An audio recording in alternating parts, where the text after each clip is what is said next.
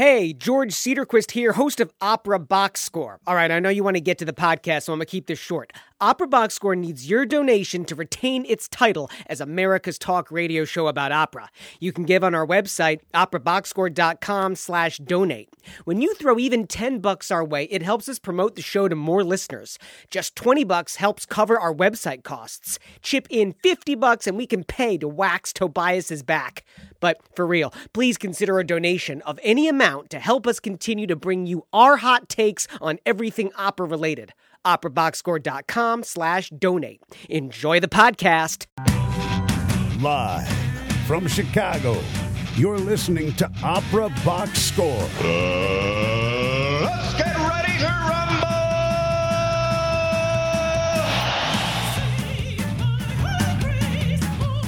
Hey, wherever you are, however you're listening, welcome to America's talk radio show about opera, period.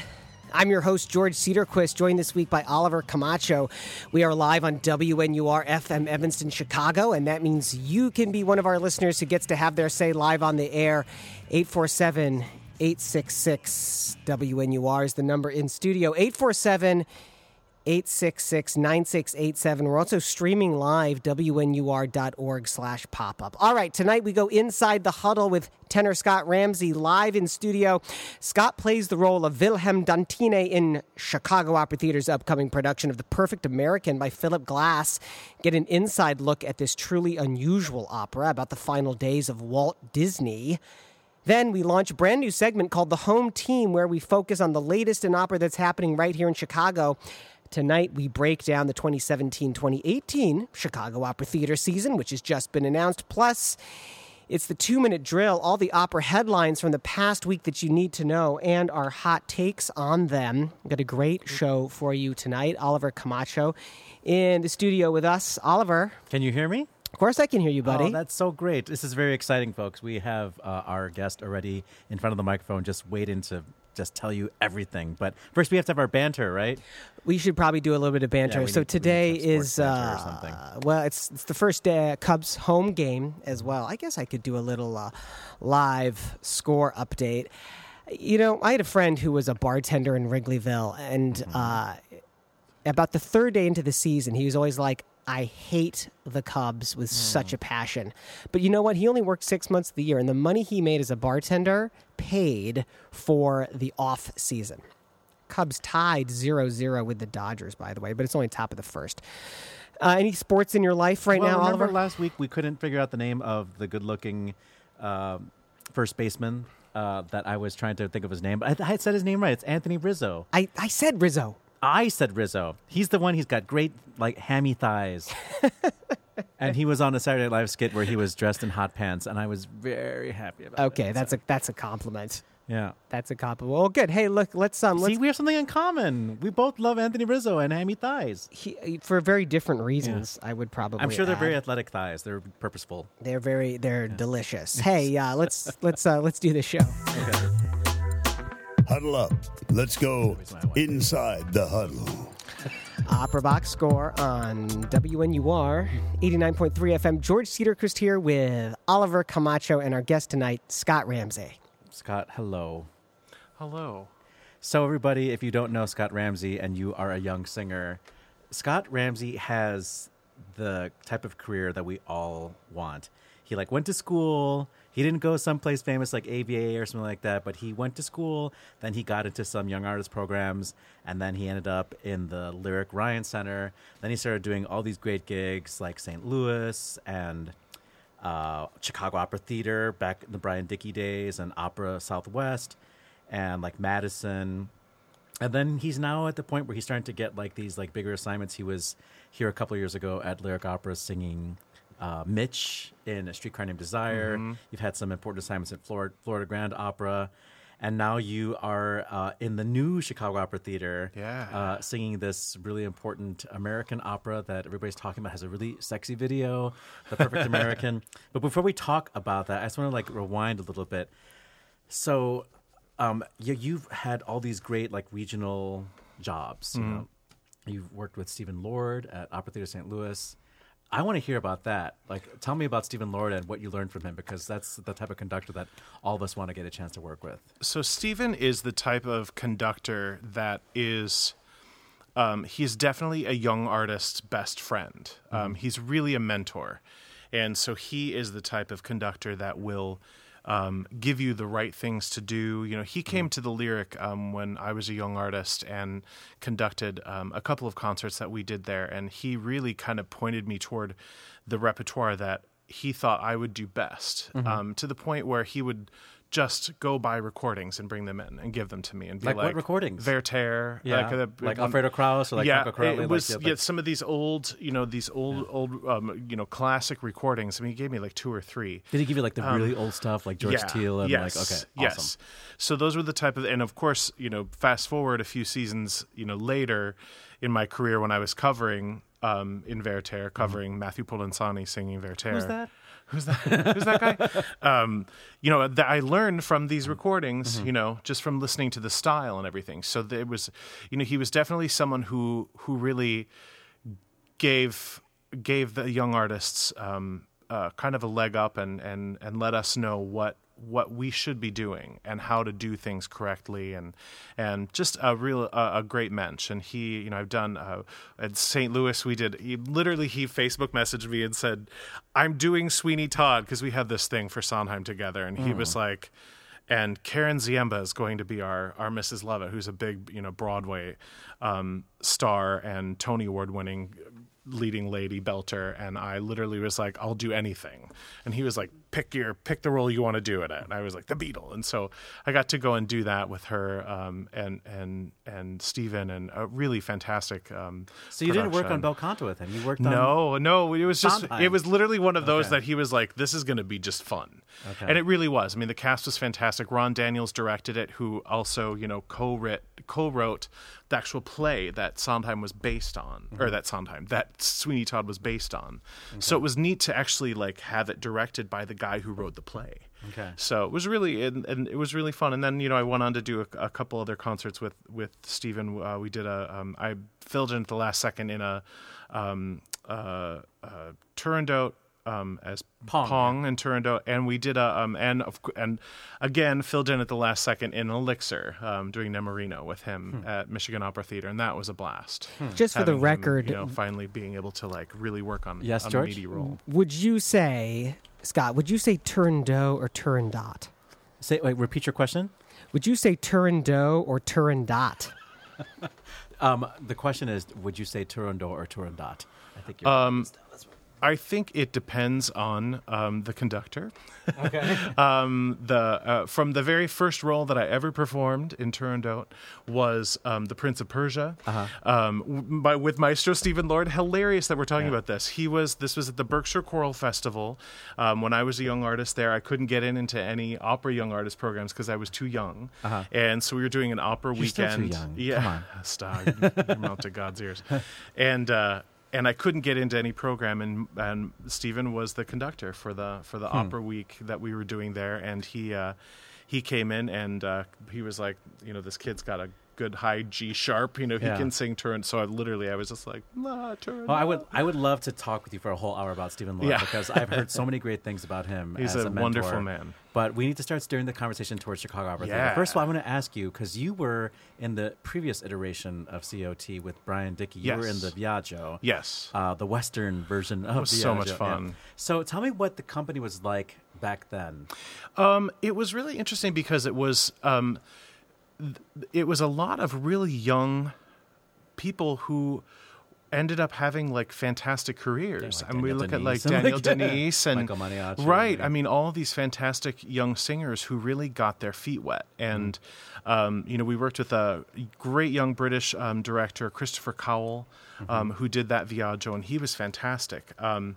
And it was... Are you still singing Crazy High D's and stuff No, like that? oh God, no. Oh, I gave that up years ago. Okay. No, in fact, I did the last thing that I did at any type of Rossini was at Opera Southwest, and it literally was With Anthony Baresi? Yes, and I didn't know Tony at all at the time, and the director was a friend of mine, and she and I had only met and kind of fallen in love with one another because we just were the same person. And she's from Madison, and and you're from Wisconsin, right? It's like Yeah, and so we had this connection. And she just called me up one day, and she was like, "Darling, how are your high C's? How are your fast notes?" And I was like, "It's been 10 years since I've done them." And she was like, "Well, we had a tenor dropout, and you've got a week and a half. Can you do it?" And I was like, What "The show? Price is Right."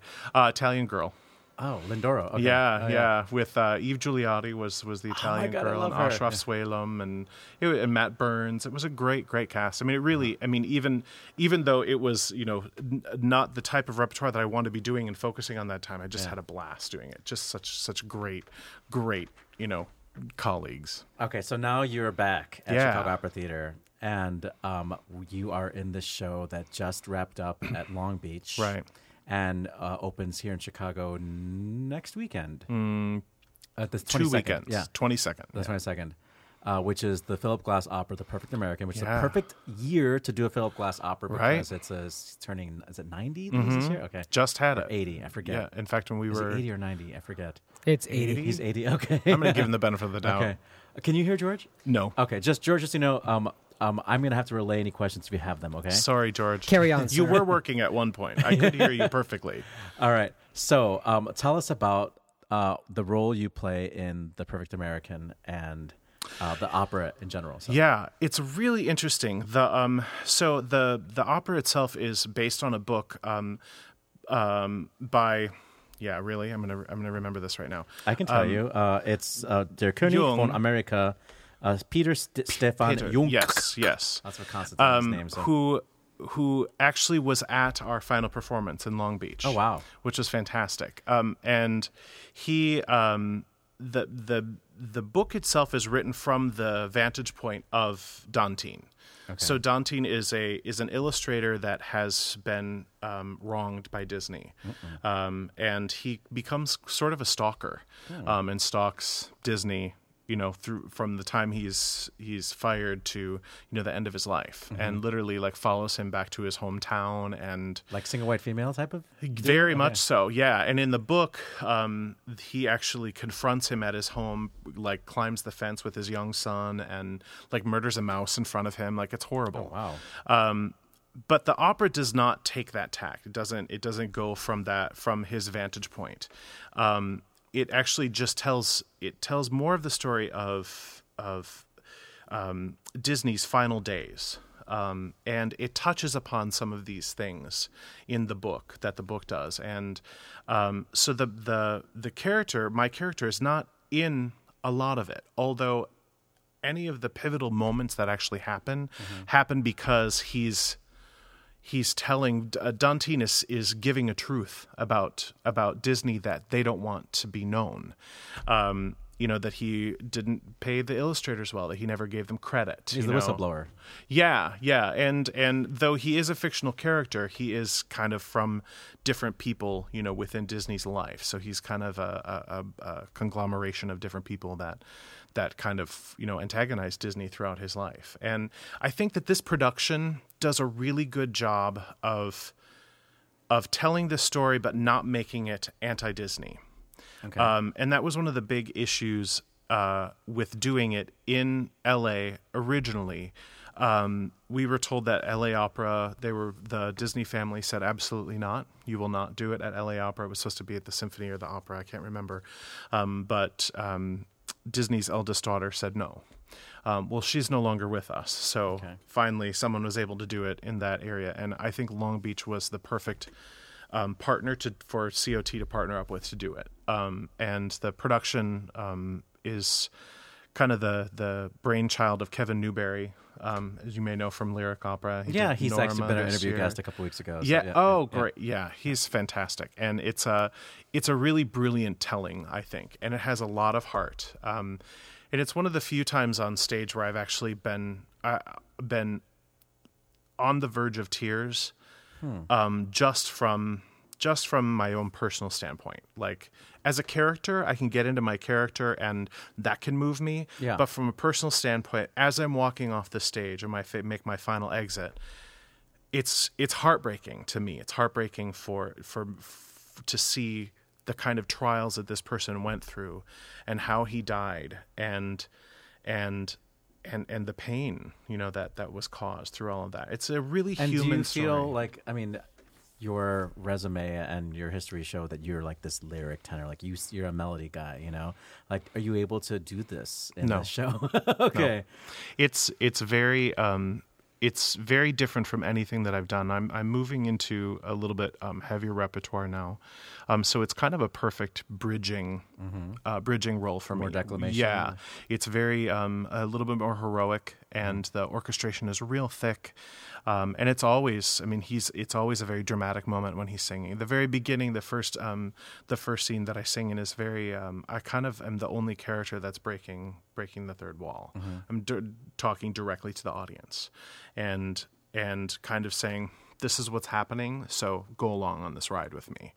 And so everybody, you kind of see my character literally stalk him throughout the whole opera, and how he really just wants his attention. I mean, it's total single white female. I mean, he just wants Disney to say, good job, or We just thank need to you be or something, validated. right? He That's just all. wants validation. Yeah. That's all. So besides the obvious appeal of, looking underneath or how the sausage is made type of, intrigue of the plot, what's going to make an audience want to see this show?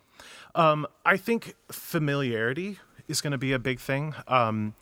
Just because everybody knows Walt Disney. I mean, he really was in everybody's home at a time when this type of art that was being made wasn't. I mean, he was just groundbreaking in every sense of the word. And I think people that are going to go into this seeing something that they didn't know this side of him before. My niece, who lives in LA, came to see it, and it was her first opera that she'd ever seen. You took her to a Philip Glass opera, Yep, of course. exactly. Yeah, and she literally walked away going, I'll never look at him the same because I didn't know I can't these get things that music about out of him. my head. Right. And what's funny about the score, and I have to say this, is that I've never been a huge Philip Glass fan. I've seen a couple of his works, and I've always thought that it was brilliant.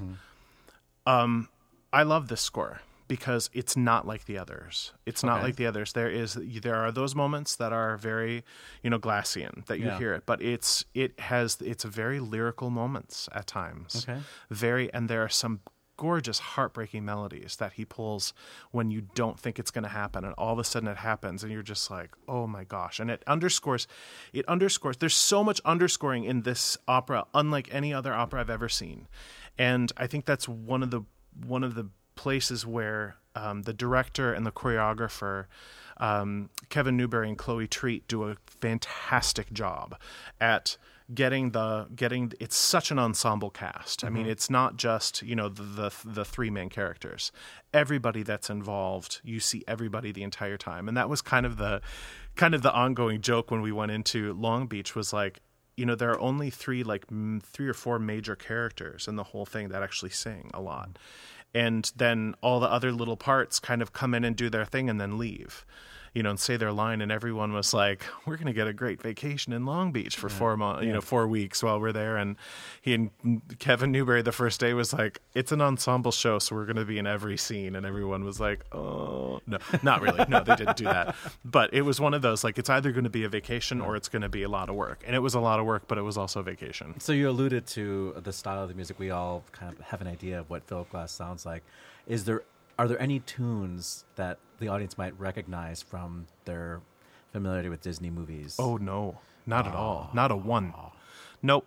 There are no rights given for any of that, and I honestly don't think that Philip Glass would have done anything like that, because it wasn't really about the music or the art or anything like that he had done previously. It was more about his life. And literally, I mean, Philip Glass being such a wonderful movie composer, cinematically, he paints this picture that's just beautiful.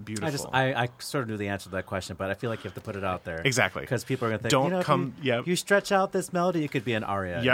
But don't that come Barbara Hendricks thinking album, where she's singing Disney, Don't think that you're going to come hearing Zippity Doo Dah or anything like that, because it's not in there. Well, you will see some some graphics that you'll notice, but because Disney is they're very strict on copywriting. You can only use so many things, but keep your eye out for hidden things. Were you about to say, George? I was going to say after the break we're going to play a little clip of the show, but we do need to go to a couple PSAs here. Okay, well, thank you so much, Scott, for coming in. Yeah, my pleasure. And we look forward Thanks to for seeing having you in 2 weeks. Yes. Happy Easter. Thank you. Passover? Everything. Okay. Happy Easter.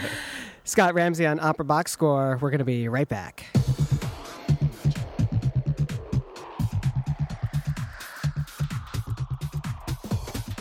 Live from Chicago, you're listening to Opera Box Score. More right after this.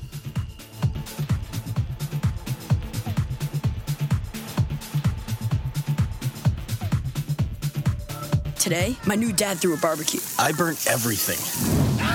And then we played catch. I broke Mr. Lewis's window. And then, somehow, my hand. My hand! And then my dad even let me drive his car. The hospital's on the right! It was a rough day. It was a great day. You don't have to be perfect to be a perfect parent. Thousands of kids in foster care will take you just as you are. For more information on how you can adopt, visit adoptuskids.org. A public service announcement from the U.S. Department of Health and Human Services, Adopt U.S. Kids, and the Ad Council. Ranger Station. Yeah, hi. I'd like to report a bear sighting, as in Smokey Bear. We were about to head home after a bonfire, and Smokey said the fire wasn't actually out. He said if it's too hot to touch, it's too hot to leave. Did you know that 9 out of 10 wildfires are caused by humans? No kidding. I'm a forest ranger. We never kid. Sorry. Kidding. If you see someone in danger of starting a wildfire, step in and make a difference. Brought to you by the U.S. Forest Service, your state forester, and the Ad Council. Learn more at smokeybear.com. Only Okay, what are you wearing right now? Nothing. That's right. So mommy's going to teach you how to dress yourself. Underwear always comes first, name tag at the back, then pants, then shirt. Get the first button in the right hole or you have to start all over. Socks going first, then shoes, right on right, left on left. With shoelaces, just take the ends, cross them over, switch the loops, the rabbit goes down the hole, pull tight, and you're left with bunny ears. Got it? Why are your pants on your head? Most parenting's hard to do in just 2 minutes. But 2 minutes twice a day making sure they brush their teeth is easier, and it could help save them from a lifetime of tooth pain. Visit 2min2x.org to find out more. A message from the Partnership for Healthy Mouths, Healthy Lives, and the Ad Council.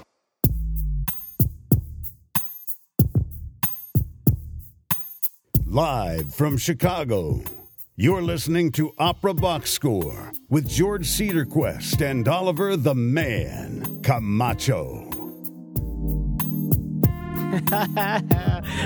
Thanks, Norm, for the new jingle, the bumper. I love it. George Cedarquist here on Opera Box Score. Scott Ramsey on the show with us. Really enjoyed having him around. Just a generally fun guy.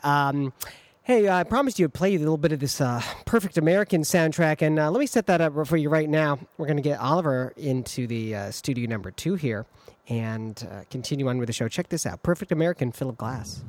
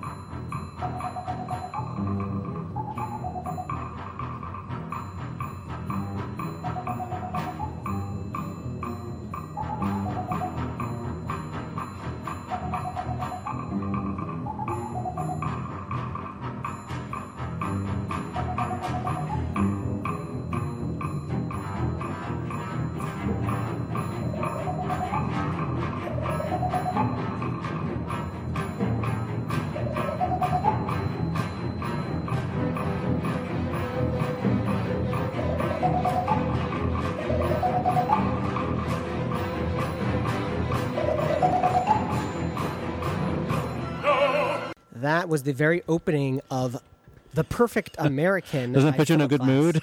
You feel like... You know what?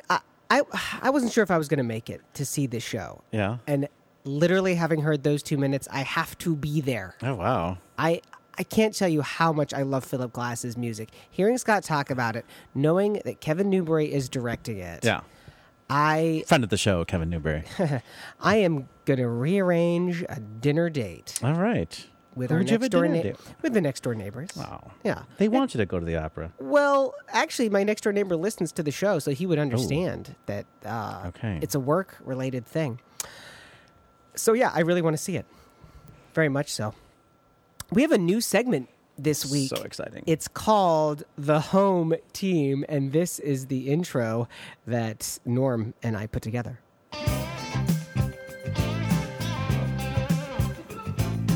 How about we root for the home team? Baseball season's underway. I've been looking for a way to get Go Cubs Go onto the show. Rizzo. So, I mean, Oliver, this was your idea, really, and it was such a great idea that, look, the show is based in Chicago, Opera Box Score. We talk about Chicago opera scene a lot, but it kind of pervades the whole show. And what if we could kind of focus it down and boil it just into maybe one segment, go a little bit more in depth? Maybe it's a weekly thing, maybe it's not. But I just thought it was a great idea. And this week, we have the perfect opportunity to do that. Last week, right after the show was taped, yeah, like literally the next couple hours. Chicago Opera Theater announced. Oh yeah, that was on Tuesday. So we recorded on Monday, and then the press event was on Tuesday. That's exactly season right. announcement. Yes, exactly. So they have a 3-show season coming up. The Consul by Giancarlo Menotti is in November. Elizabeth Cree is in February of 2018. That's a world premiere by composer Kevin Putz and librettist Mark Campbell. And then in April, it's a Donizetti double bill, Il Pygmalion and Pygmalion. Rita. Pygmalion. Yeah, exactly. Rita. Or in English, My Fair Lady. There I you think go. is how you translate There you go. Pygmalion. So the first interesting show, season. Yeah, the first show will be in November, the first and second weekend of November. The Consul, which you just directed like a couple months ago. Yeah. Yeah, last summer. So they're bringing in Patricia Rissette to sing the role of Magda. Is that right? Is that her name, Magda? That's correct, yes. Which is like a tour de force, very comprehensive role that requires all sorts of, dramatic ability. And it makes sense that if they've established a relationship with Patricia Rissette and the Chicago audiences really love her. From La Voix Humaine. Yeah, and from other things. Yeah. And going back further than that. But I mean, Chicago Opera Theater, it's a real coup for them to get Patricia Rissette again. Because she's about as big a deal as there can be, in terms of casting. Chicago Opera Theater is not necessarily known for, having these types of casting scoops. Right. But Patricia Rissette, go her. Andreas Matisek will be returning to stage direct this show. That's right. Then I don't know this Kevin Putz. I feel like I just heard his name the other day. You do know Kevin Putz. Kevin Putz, Mark Campbell was the team behind Silent Night, the Pulitzer Prize winner from 2012, which was about the Christmas Day truce during World War I. But I also feel like there's another reason I should know Kevin Putz. Like he just came out with a song cycle or something like that. Like he's possible. Yeah, that he's sort of like a name that we should all begin to become familiar with. And frankly, Mark Campbell, who is a colleague of mine as a librettist, he is just everywhere. He just did the libretto to the William Balcom Opera Dinner at 8 up at Minnesota Opera. And Mark is just everywhere these days. Okay, well, I feel like there's probably some book that it's based on that I don't know about. Do you know Elizabeth Cree? Yes, it's based on Peter Ackroyd's novel The Trial of Elizabeth Cree, which is a Victorian Penny Dreadful. I believe. Okay. Yes. Yeah, I would like that. So they are collaborating with Opera Philadelphia and Hackney Empire. The Hackney Empire is a big commercial producer, I believe, in London. Okay, so that's probably going to add illustriousness to their set design. Well, certainly a little bit of British flavor. Yeah? Original British flavor, yeah. Yeah, like what do you call those? Maltesers? That's British flavor, right?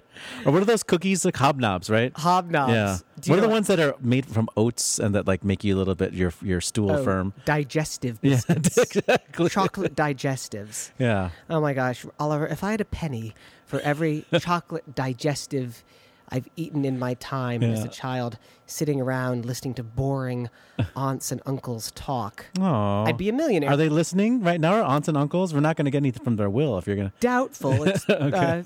3:30 in the morning in the UK. We need the planned giving plan here for OBS.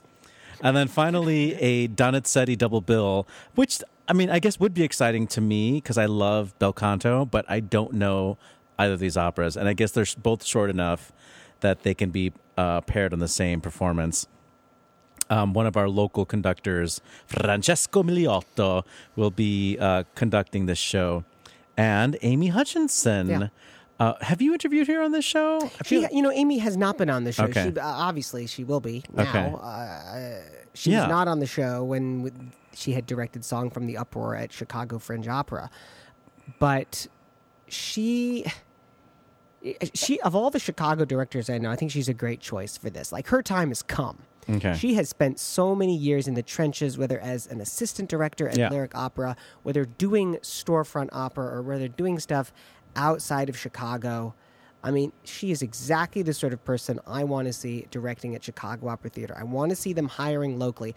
I wish it was a better set of operas, personally. Well, you haven't heard them. I have, because I've directed Rita. Oh, really? And it's kind of a dud, in my opinion. Well, let's see if Amy can make it better than you did. I'll blame myself.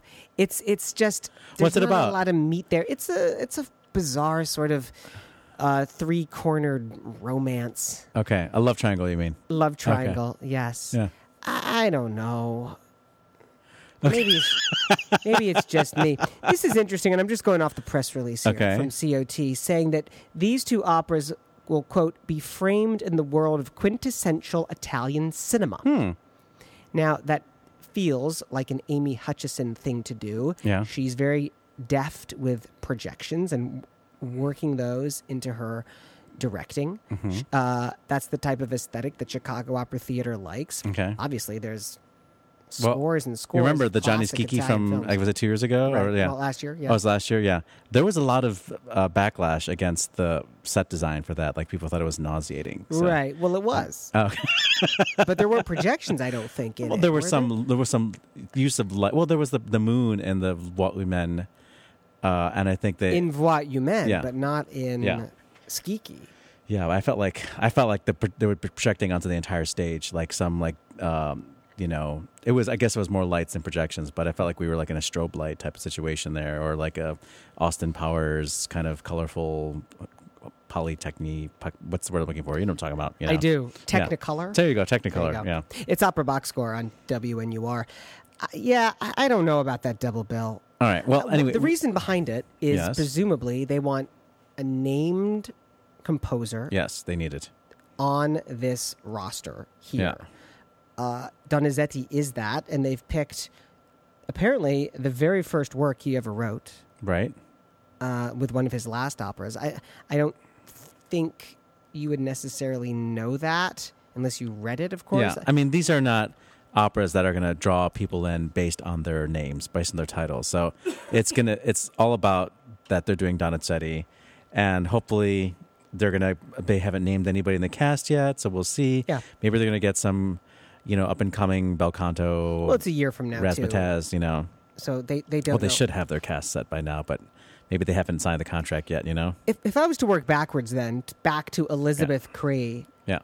First of all, Opera Philadelphia is doing everything right these days. They are, for their size, just producing the best works, Breaking the Waves, the Missy Mazzoli world premiere, which was a huge, huge success. I think this is going to be fantastic. I think it's great that COT is doing another world premiere the season after the Stuart Copeland piece. I mean, that's a gutsy choice. Yeah. Two back-to-back world premieres. They were trying to do 4 operas. So I guess they sort of got 4 operas out of this by doing a double bill. Yeah. But their goal was eventually to get 5. They have that campaign going right now, like the $5 million for 5 operas, you know? Right. So I don't know if what this necessarily represents, if they are just trying to be more conservative, if they didn't really quite achieve their financial goals. And we also have this whole thing about Andreas Midasek leaving kind of suddenly, and it's sort of unexplained. And we're asking our insiders, to tell us the scoop, whatever you know. What are the insiders telling us? Nobody's telling us anything yet. Yeah, it's very strange. It's very strange. Yeah. I don't know. It's like a whole Russia deal with Nor do I understand Carter Page, necessarily why he's coming Nunez. back to direct the one because show I guess next they did season. not leave acrimoniously. I guess they still have a very lovely relationship. That's a maybe good they thing. just need to say, maybe he planned the season and maybe they're just trying to save money on having that position not filled, Console is an interesting choice too, because I feel like it is the go-to opera when you want to make a very vague general political statement and you trot out Console. It's about the individual against the institution. It's about society crushing our hopes and dreams, and yet we carry on. The problem is that the music is so insipid and so melodramatic that it's long. It's like it's almost 3 hours long, which that is a long time to sit and really try and focus on. There are longer operas than that. That are in your own language, though. Oh. I think it makes it more taxing for an audience when the opera's in their language because they have to try harder to understand what's going on. They feel compelled. I bet you there's going to be projected titles. It's different, though, because you start to, in your mind, you skip over the titles when you know that the opera is in your language. You think that sitting through a foreign language opera is easier than sitting through an English language opera? I think so, because I think it's easier just to read the titles than it is to be actively listening to your own language being sung. Okay. You guys know why, I get so upset on this show? I get so frustrated sometimes. I can't believe how your opinion can be so different than I think the majority. But maybe you're the majority. I don't know. You should comment on the Facebook post, or we don't have a place to comment on the website. But tell us what you think. Do you think that English language operas are harder to sit through than operas in a foreign language? The other question, too, is do you agree with a season which has 2 English language pieces on it? What's wrong with that? I think that the regional opera companies should try harder to do operas in the vernacular. Mm-hmm. Look at what you're here. You love English National Opera, I do. They are the opera of the people, right? They produce in English. Yeah. No, it's true. It's very true. Again, and furthermore, I think that English has become the lingua franca of 21st century opera. Yeah. Look, I don't know how Andreas Midasek is going to frame the production. Mm-hmm. Having just directed it myself, I know that it can be that go-to opera when you want to make a very blanket, vague political statement, and everyone comes out of it saying, "God, it's so relevant. It's about it's about Trump." visas. What if it's about people getting trapped in, Iraq, who have every good reason to be in the States? I understand that. That seems like a very reductive, simplistic way. Okay, well, I'm not saying that's what you're going to do. But I'm not saying that. I hope I'm shocked. And I hope I'm wowed. And am I going to go see it? What if it's Americans trying to get into Canada? Okay. Now, that would be interesting. That would be very, very interesting. It's hard to argue with the casting, though, on that. As you said at the top of the segment, Patricia Rissette. I mean, that role of Magda is an absolute... It's like the Norma of Menotti operas. Yeah. I mean, I'm trying to think of a bigger role in the English language repertory. Well, we could think about that off the air and come back because we got more stories to get to. But I just want to say this hometown segment. It's because we are, like I said, we're Chicago based, and there are plenty of other shows out there that are based in New York or wherever, and I'm sure they're talking about their stuff. Sure. So Chicago's a big city. We have a lot going on. We do. I have no problem with us promoting what our city has to offer. Opera Box Score on WNUR. 2-minute drill coming up after the break.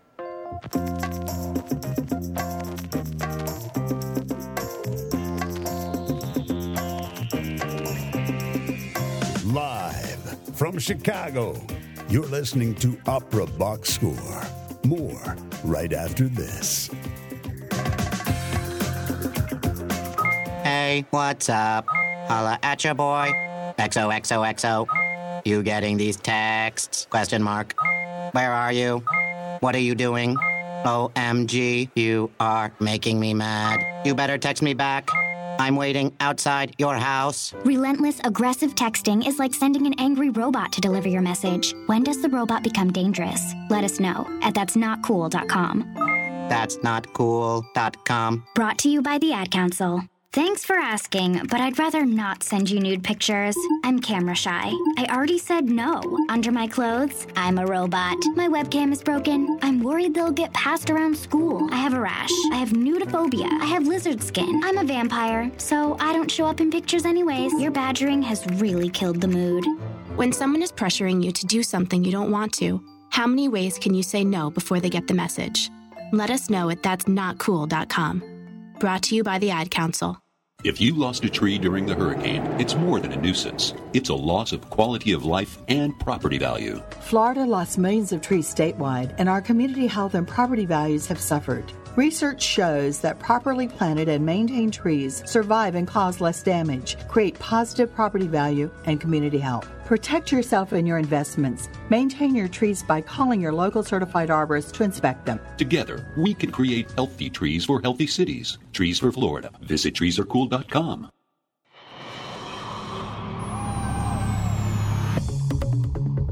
This just in, the 2-minute drill. Time now for the festive headlines from Operaland. Everything you need to know from the past week in 2 minutes tops. No sooner had the New York Times reported last week that, quote, for Renee Fleming, the superstar soprano who will sing the Marschallin at the Met, and for music, this really is the end of an era. This Rosenkavalier may well be her farewell to staged opera. Fleming then told National Public Radio that, quote, I never said that I was stepping away from the opera stage for good. Never, never, never did I say that to anybody. The University of Pittsburgh is opening a $5 million museum dedicated to mezzo-soprano Marilyn Horne. LA Opera General Director Placido Domingo announced that mezzo-soprano Susan Graham will serve as artistic advisor to LA Opera's Domingo Colburn Stein Young Artist Program beginning in the 2017-2018 season. Heading overseas, Sir Simon Rattle will conduct Puccini's Tosca for the first time in his career. That's happening this week at the Baden-Baden Festival. The English National Opera production of Philip Glass's Akhenaten won the Olivier Award for this year's Best Opera Production at the ceremonies in London last night. In New York, the Opera News Magazine's award were also handed out. And a report from the Italian magazine Classical Voice has listed the most expensive ticket prices for opera houses across 3 different categories. And the winners are La Scala, the Teatro Real in Madrid, and the Salzburg Festspiele. That's the 2-minute drill.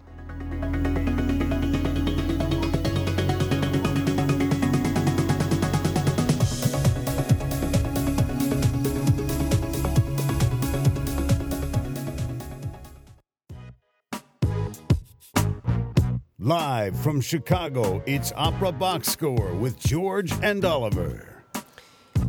Welcome back to the show. We have a new intro that's just us, just when it's mano a mano, huh? Yeah, dude. It's because it happens too often. Well, it's not too often. Dinah Fisher. But, yeah, you know who you are if you haven't been Toby on the show Wright. in a while. Yeah, exactly. Amber Carter. Man, a lot to talk about there. Shade. We should, throwing shade. We should start with Renee Fleming. This is amazing.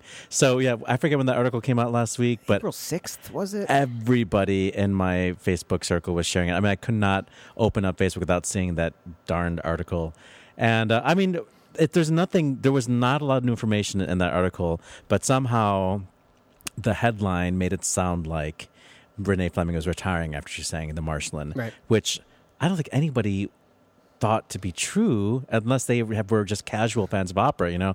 But all of us who are like in the business, there's no way that she would quit right there, like with that role. So many great sopranos usually begin to wind back by doing different roles that are not necessarily the Falk that they're used to, right. like Kostelnichka or like whatever, the old lady and Daughter of the Regiment, whatever.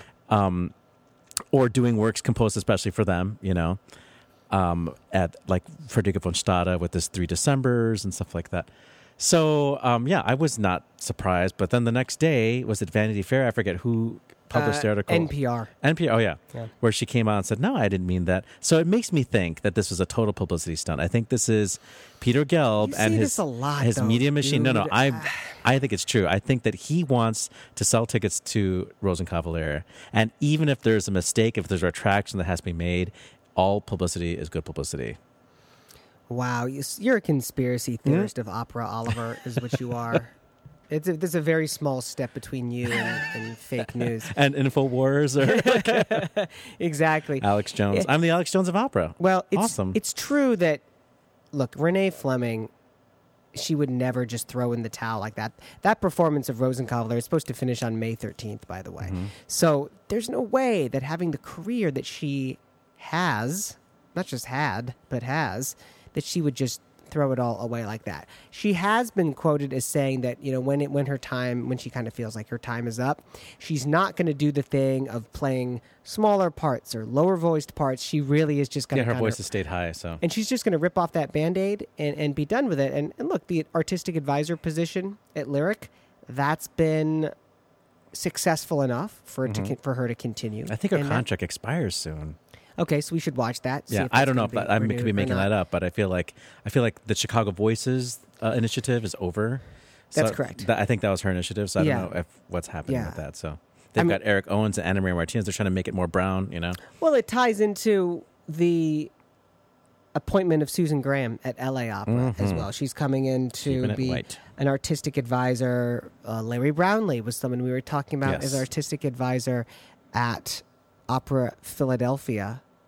I am all for this because if you're in one of those programs, and who knows how much access you're going to get to somebody like Susan Graham, but it's important to have that sort of mentorship out there. It's important to at least know you could get in the room with someone like that and talk to them, hopefully in a very casual kind of way. When I think back to the young artist programs that I've done, you have to schedule it. You got to fight for your time a little bit to find those people but if there's big names in the room, like you get access to them in a certain way. That's part of the privilege of being in the program, and good for LA, again, like Opera Philly, doing everything right.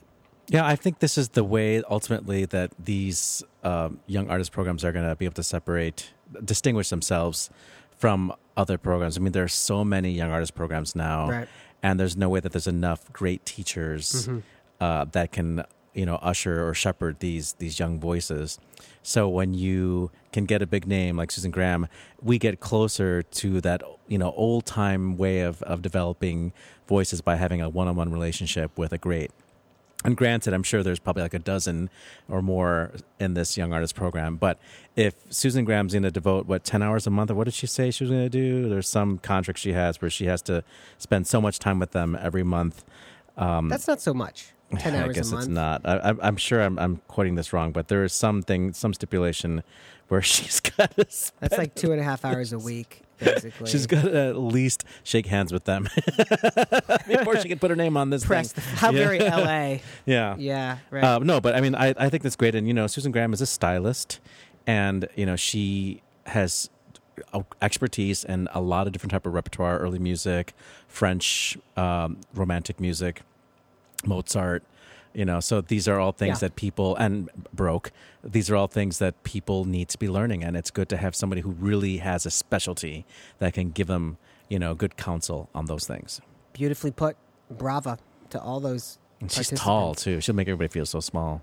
Oh, that's nice. Yeah. I'm glad to hear that. She's really tall. You sent me the lead to the Olivier Awards, which are the English equivalent of the Tonys. And they have an opera category.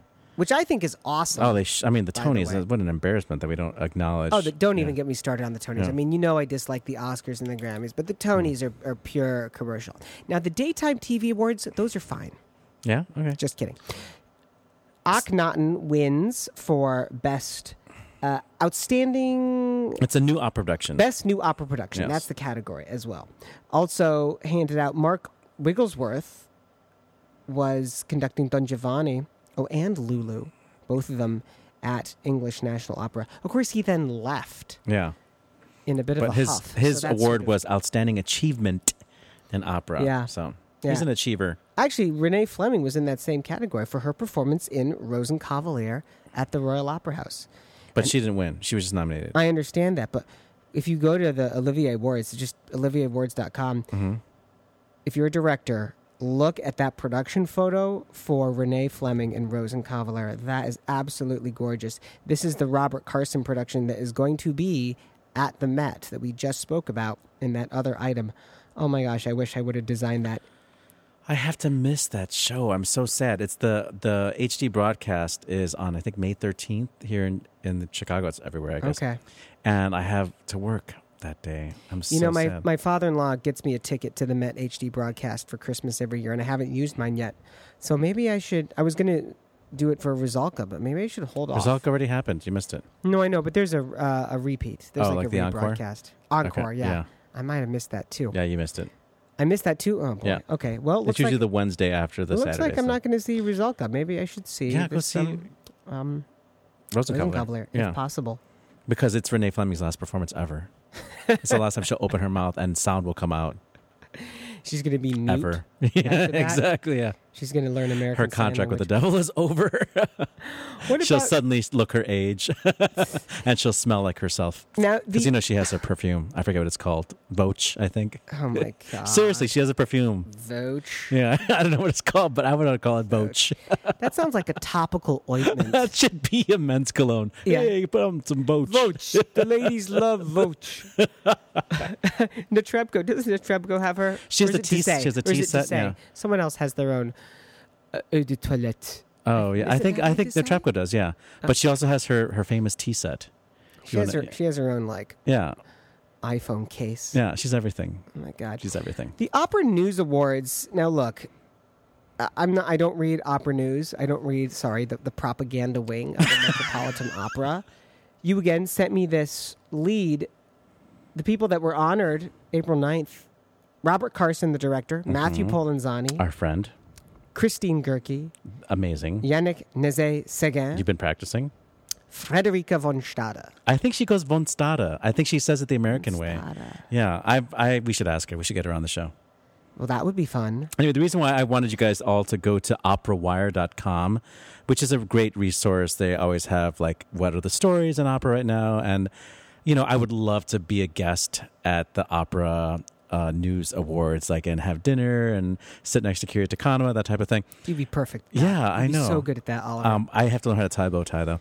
But it was nice that the person who wrote the article, Francisco Salazar, apparently was in attendance, and he basically summarized the acceptance speeches of each of these award recipients. So go and check out operawire.com. I think it's kind of fun to see what they said to this very expensive audience of 1%ers. I'm going to actually put a link. I'm reading these speeches now. These are awesome. I'm going to put a link to this on Christine Gerke got all website. political. Awesome. Well, it will also allow you to look at the promotional shot or the shot that they took at the awards, and you can see the step and press, how small director Robert Carson is when he stands tiny. next to Christine Gerke. Well, I'm not saying she's big. Yeah, he's just a small man. He's just a small man. Yeah, you're a small man. That's going to be me. Yeah. In probably 30 years. Yeah. Standing next to Dinah Fisher. Dinah Fisher's a tall and statuesque woman, She's an Amazon. Wait, does Matthew Polenzani have an earring in this photo, or is that just pixels? I think maybe it's just not a good, high resolution there. Yeah. Okay, it looks like he had an earring for some reason. And then Frederica von Stade, she looks a bit like Angela Merkel. That's odd. I love her. Let's stop right there. We've got to talk about the Marilyn Horne Museum. I'm so excited about this. I want to go. I'm going to take my kids. We're going to have a field trip. It's like American Vacation or European Vacation. I'm Chevy Chase. You're going to be Chevy Chase. Yeah. And, Beverly. Oh, Beverly Wolf, is that her name? Or Beverly DeWolf? D'Angelo? Beverly D'Angelo. Yeah. Thank you. I'll be your Beverly D'Angelo. Yeah, we're going to take the kids on a big road trip to the Marilyn Horne Museum. So the museum has amazing exhibits. There's costumes from some of her various roles. There's a room called Marilyn Talks where you get to hear audio segments, interviews and performances. There is the Voice as an Instrument exhibit, which is an audio activity where you have to guess who's singing. Is it a soprano, a mezzo, tenor, bass? I bet you nobody on this panel here that regular would be able to do it. It's tricky. It's tricky. Yeah. I'm starting to teach my son how to identify voice types. Good. He's ahead of you already. Thank you, University of Pittsburgh. I'm going to donate money to this. You should. Yeah, I should, because I love Marilyn Horne. She's my hero. You should. We got time for the last little item on the 2-minute drill, which was this article from Classical Voice magazine, which is an Italian magazine, about the most expensive opera tickets out there. He had 3 categories, the guy who wrote it. The first category is just Italy, so La Scala. That makes sense. Then in all of Europe, which was the Teatro Real in Madrid. I thought it would have been Covent Garden, quite frankly. I have definitely wanted to see stuff at Covent Garden and have been priced out. Just like, you mean the Royal Opera House? The Royal Opera House. Tickets for,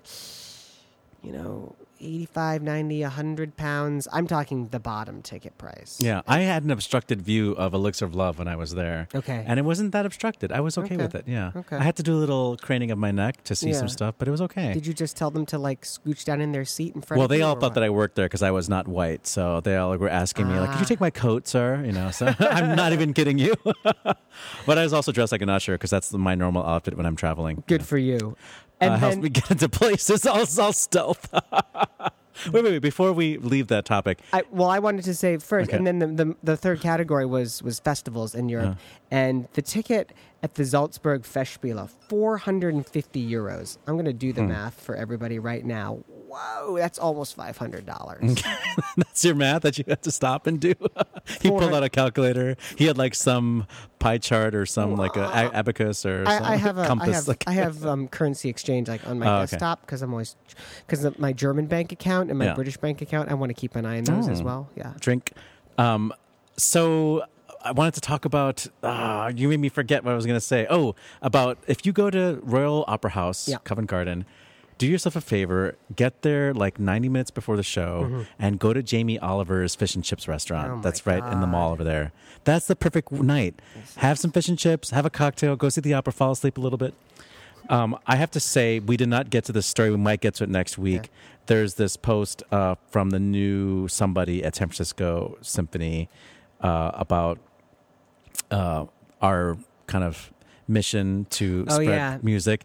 And this guy made the stupidest comment. He screwed up. Let's save it. So we'll say that. Let's save it. We are outraged, folks, just so you know. We are, as Opera Box Score spokesperson, we are outraged. Good call. Bad call on Opera Box Score.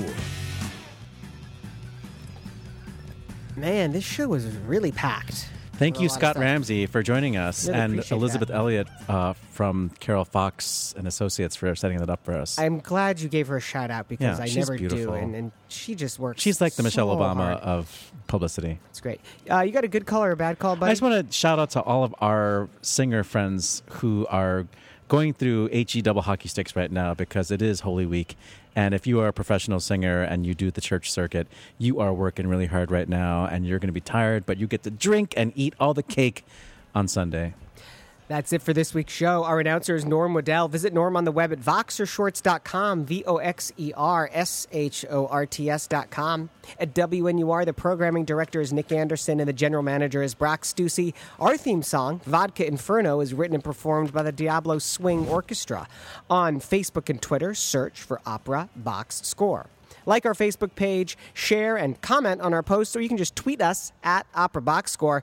Subscribe to our podcast, iTunes, SoundCloud, and Stitcher. And if you like what you hear, help promote our show. Leave a review on iTunes. The creative consultant for Opera Box Score is Oliver Camacho. For our guest, Scott Ramsey, I'm George Cedarquist, asking you to continue the conversation about opera, even though April showers bring May flowers. We're back next Monday at 9 Central when stage director and Indie Opera Podcast co-host Walker Lewis joins us via phone from New York. We'll be talking about directing, his podcast, and what it's like to be a dad in the opera world. Argo Radio is up next with DJ Joe. This is WNUR FM Evanston, Chicago, Chicago's Sound Experiment.